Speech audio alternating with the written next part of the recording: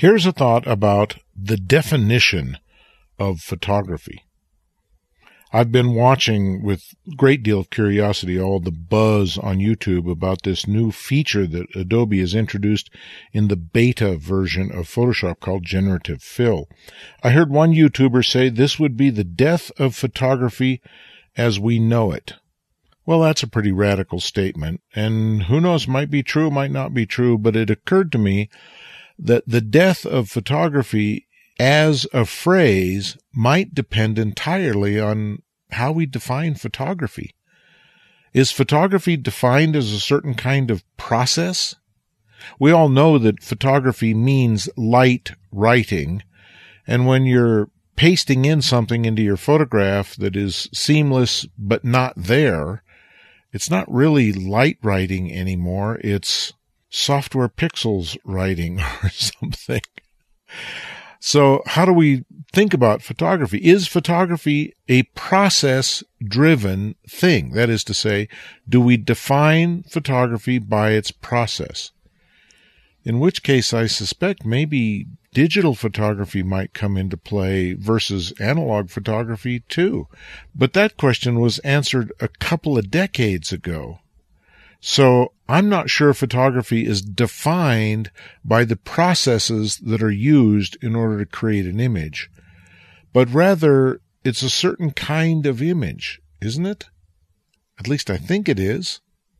When I think of the kind of painting known as photorealism, that's not a description of a process, although it is tied to a process. It's really a description of the way an image looks.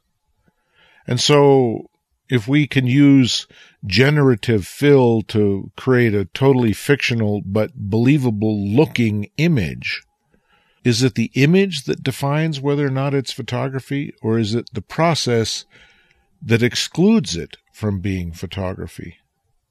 I don't know. It's very fuzzy to me about how to think about all this, and I try to project my mind forward 20 or 30 or 100 years and think how people will look back on this incredible revolution that we are living through. And I don't know that I can foresee how people are going to think about what we do, but there is a certain look to a photograph that's different from any other medium.